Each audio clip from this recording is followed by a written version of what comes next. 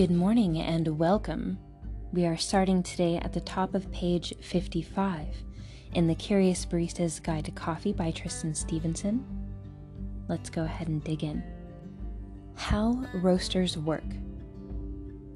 Modern coffee roasters can take anywhere from 7 to 20 minutes to get the job done and can be conducted in a whole manner of ways, from a humble 250 grams or 9 ounces countertop roaster to a computerized million-dollar behemoth. The goal is the same: develop flavor and aroma through the application of heat.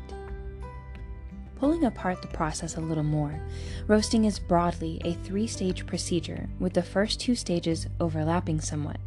First, the beans are loaded into the roaster where the coffee beans dry as water migrates from inside the bean to the surface. This stage is not particularly impactful from a visual standpoint, but it is detectable through a grassy, warm hay aroma that the steam gives off. This leads on to stage 2, the proper roasting, where complex caramelization and browning reactions that give us the familiar coffee flavor.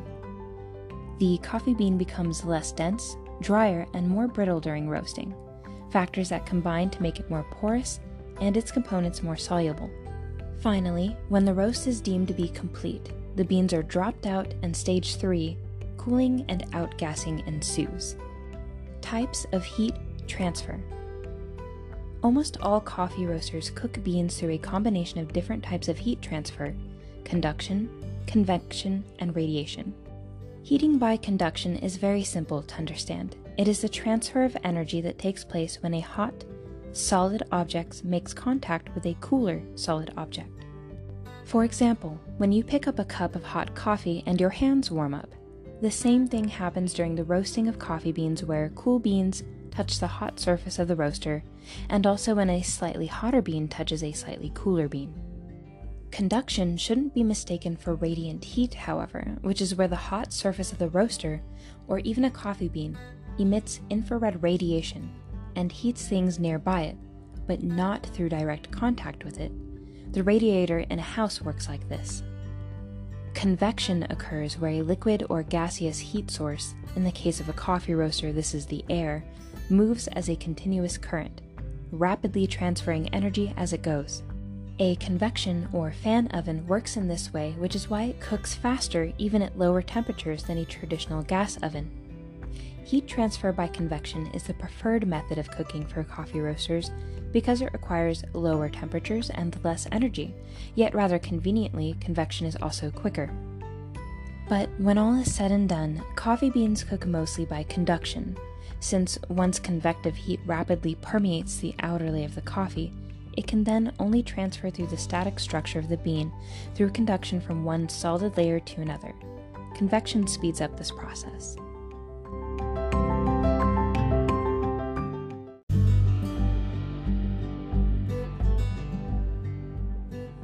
The drum roaster. The drum roaster is still the roaster of choice for a great deal of the global coffee industry, and in particular it remains the darling of the specialty coffee industry, now taking pride of place in many of the world's best cafes.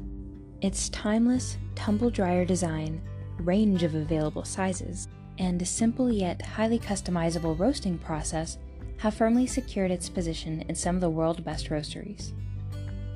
Classic examples of drum roasters comprise a rotating drum made of solid steel or iron, usually encased within a slightly larger drum, and mounted on a horizontal axis.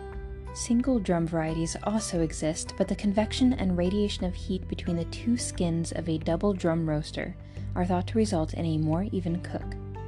Traditionally, the cylinder is heated from below by a gas flame, and somewhere above the drum is an exhaust that draws up smoke, steam, and any other roast byproducts. Beans are loaded in by way of a hopper, the part of the machine that stores the beans before they are loaded, on top of the drum, and, once finished, are ejected out the front of the machine into a cooling tray. A fan draws air downwards through the roasted beans while rotating bristled arms stir them around. Indirectly heated drum roasters pump hot air into the roasting drum from an external heat source. This means the drum temperature is much cooler than if it were directly heated, and, crucially, the air temperature of the roaster can be that little bit higher to compensate. The natural progression from this is the economically sound recirculating drum roaster, which recycles some of the hot exhaust air back into the roasting chamber. This kind of roaster is thought to provide a more stable roasting environment thanks to higher humidity in the airflow, which in turn curtails the menace of bean surface burning. Fluid bed roasters.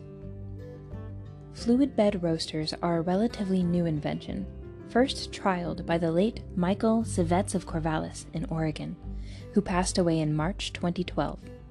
Savets patented the first fluid bed roaster in 1976 with the motto, "Keep beans moving," which it has to be said is exactly what these contraptions do.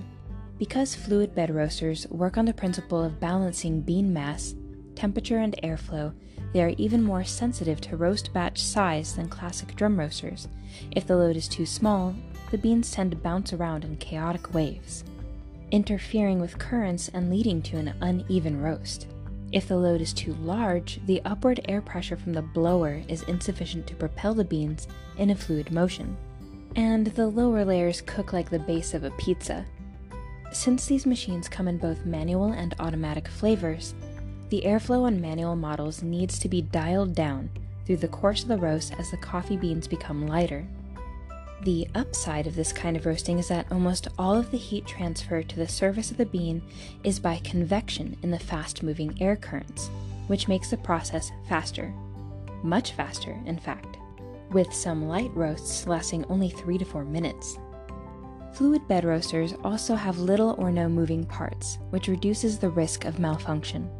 The downside is that fluid bed roasters capable of even 5 kilograms or 11-pound batch sizes are scarce, and even then require huge amounts of energy to keep the beans moving around.